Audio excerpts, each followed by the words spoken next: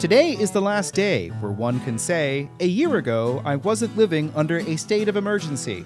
It's March 11th, 2021, and we're one day closer to spring, with the prevalence of crocuses and daffodils multiplying with each new day of sun. This is once again the Charlottesville Community Engagement newsletter and newscast, a bulletin, if you will. On today's show, the 4 candidates for 2 seats on the Charlottesville City Council introduce themselves to the Fry's Spring Neighborhood Association.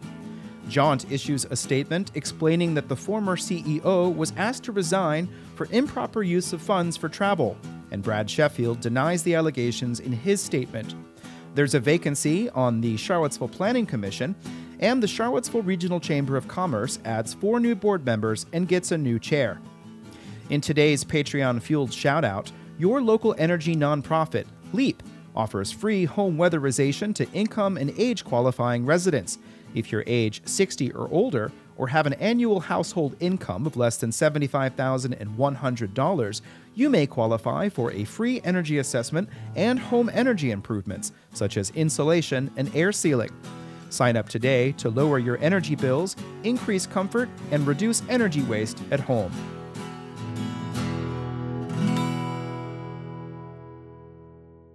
An audit of the transit agency Jaunt has found that former CEO Brad Sheffield purchased numerous expenses for goods, services, and travel which violated internal control policies of the corporation. The Robinson Farmer and Cox review of the fiscal year budget for 2020 also found that the total amount of allegedly misused funds could not be calculated. The agency issued a statement this morning about the irregular transactions. As RFC's audit progressed and more information came to light, Jaunt's board felt they were no longer comfortable with the business judgment of then-CEO Brad Sheffield. On December 5, 2020, with the audit findings still months away, the board made the difficult decision to request Mr. Sheffield's resignation as CEO. Sheffield resigned on December 7, 2020, and Karen Davis has taken over as the interim CEO. Sheffield served 1 term on the Board of Supervisors representing the Rio District. During that time, he became CEO of Jaunt, which operates fixed route and on-demand service in the region. The statement from Jody Saunders, the communications director, said stronger controls have been put in place. Sheffield has denied any wrongdoing and issued his own statement about 2 hours later, according to a tweet from CBS 19. Jaunt competitively procures funding by providing a range of public and private transportation services, which means the company must be run efficiently to turn a profit. I ran it efficiently, and no Jaunt policies were violated. Sheffield said all of his travel expenses were in compliance with Jaunt's policies.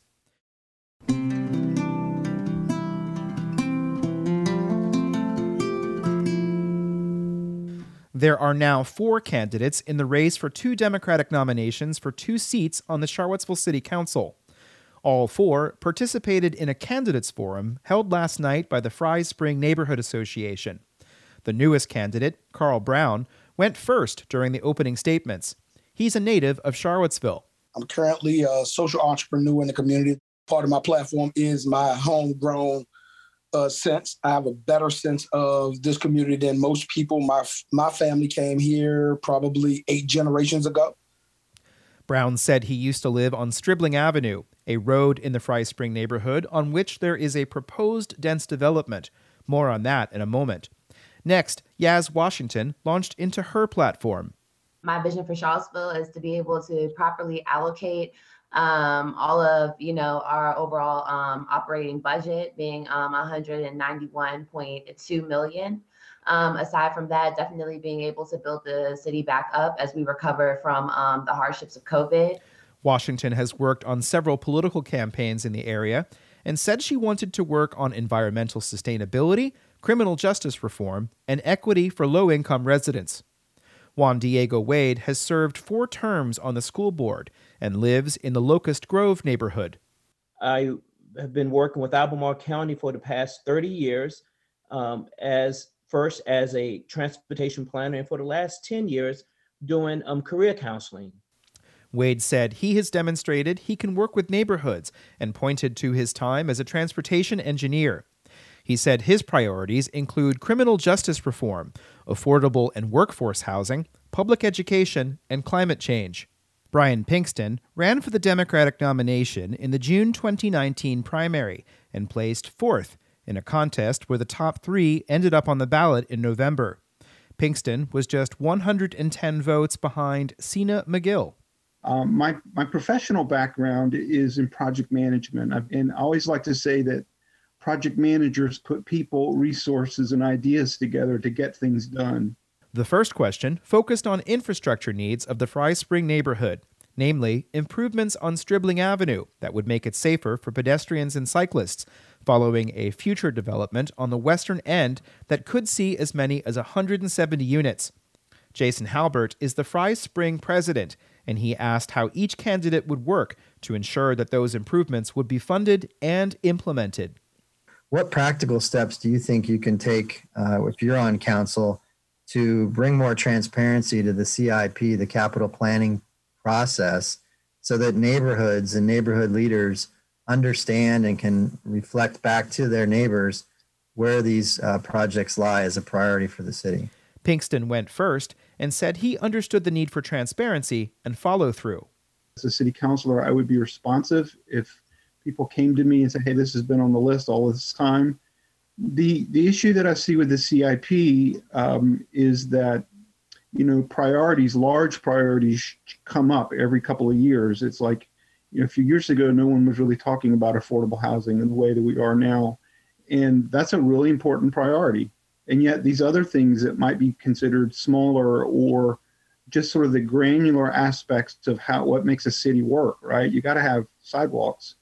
I get lost.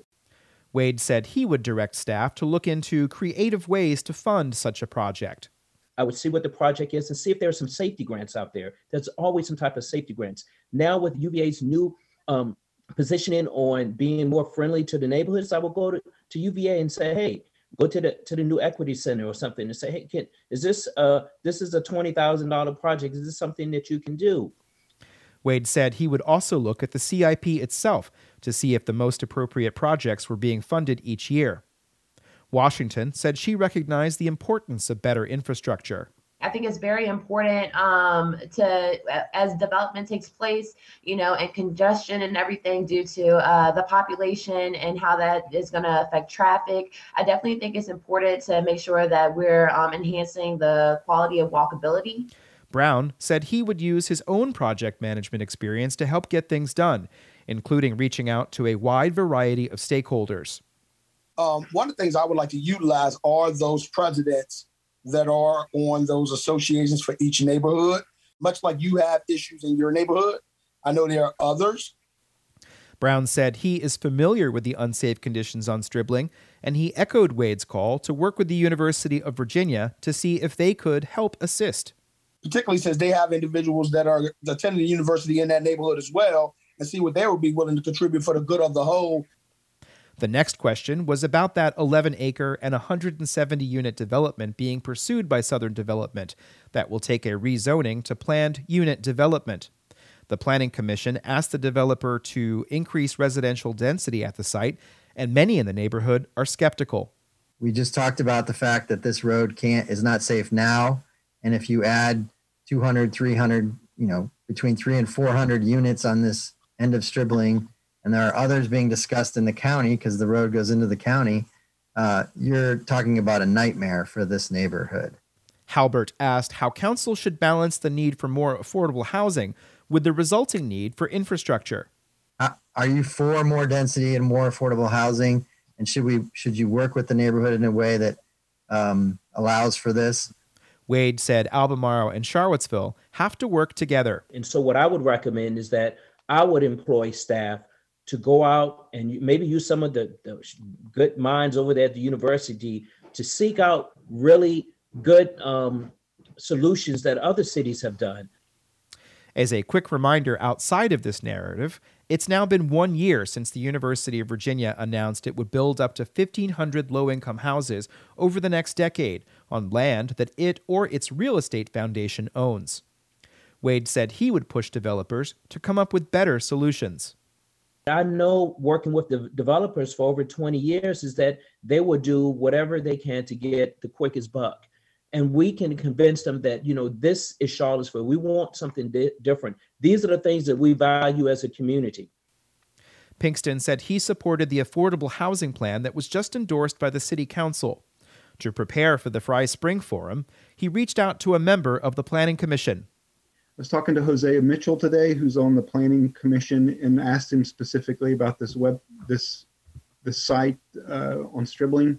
And he knows and agrees that there's not sufficient infrastructure to pull this off. And so I think there's a realization that for this to work appropriately, that the city and or the developer need to put in the proffers to put that sidewalk and the other improvements that are there. Brown said he wanted to know more about what it means for housing to be affordable.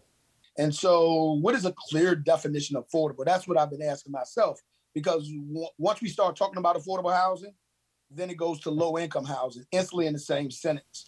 Brown said the government should not be playing a role in telling developers what they should be building, and that neighborhoods should play a stronger role in deciding what they want to see.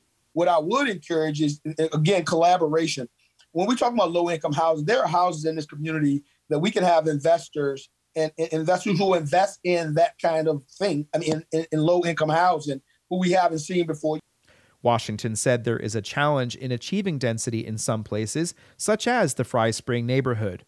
Basically, with the R1 zoning, it's very hard to be able to create a density because it's 1 unit per lot. But when you go further into that and you start talking about the specific classes, so far as R1B, or whatever the case may be, you then go to 2 to 3 units per lot, which is where affordable housing can actually be incorporated.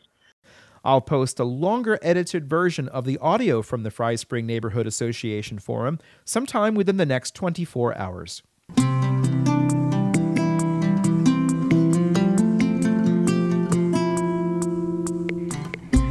You're listening to Charlottesville Community Engagement for March 11th, 2021.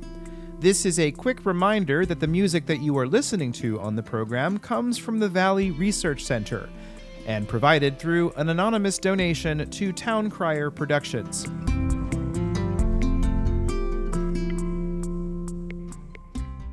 Now, 2 more segments. There's a vacancy on the 7-member Charlottesville Planning Commission. Gary Heaton was appointed to the body in October 2018, soon after moving to the city to become senior pastor of First United Methodist Church. He told his colleagues on Tuesday that he'll be leaving the city shortly for another professional posting.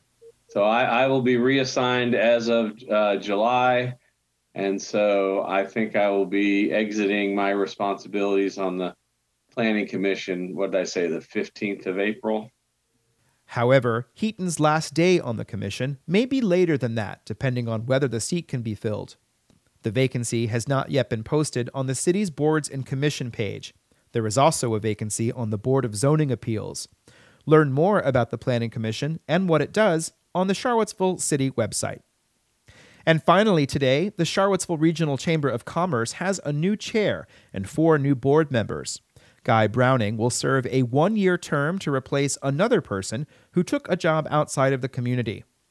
Browning is the senior vice president of Macmillan Publisher Services, a global company that operates its U.S. arm from an office in Gordonsville.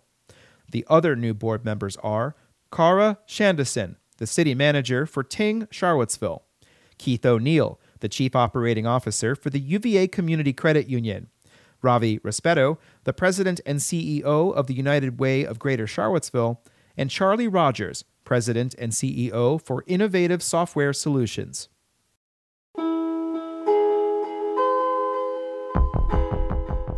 And that's it for this installment of the Charlottesville Community Engagement Newscast Report, Bulletin, Extravaganza, whatever it's called this time. I'm your host, Sean Tubbs, and I'd like to thank you very much for listening, and please send it on to somebody else if you think that they would benefit from the information that you have heard today. In the next few days, we're going to have a lot of content, hopefully. There's another report coming out tomorrow. I have a Substack special, which will hopefully go to premium subscribers. In the main feed, there will also be a longer version of the Fry Spring Neighborhood Association Forum. It won't be the entire thing. It will be edited down slightly, but it will give you a chance to hear the candidates in a much more robust and thorough way. Thank you for listening, and stay safe and enjoy the weather, and generally have a good day.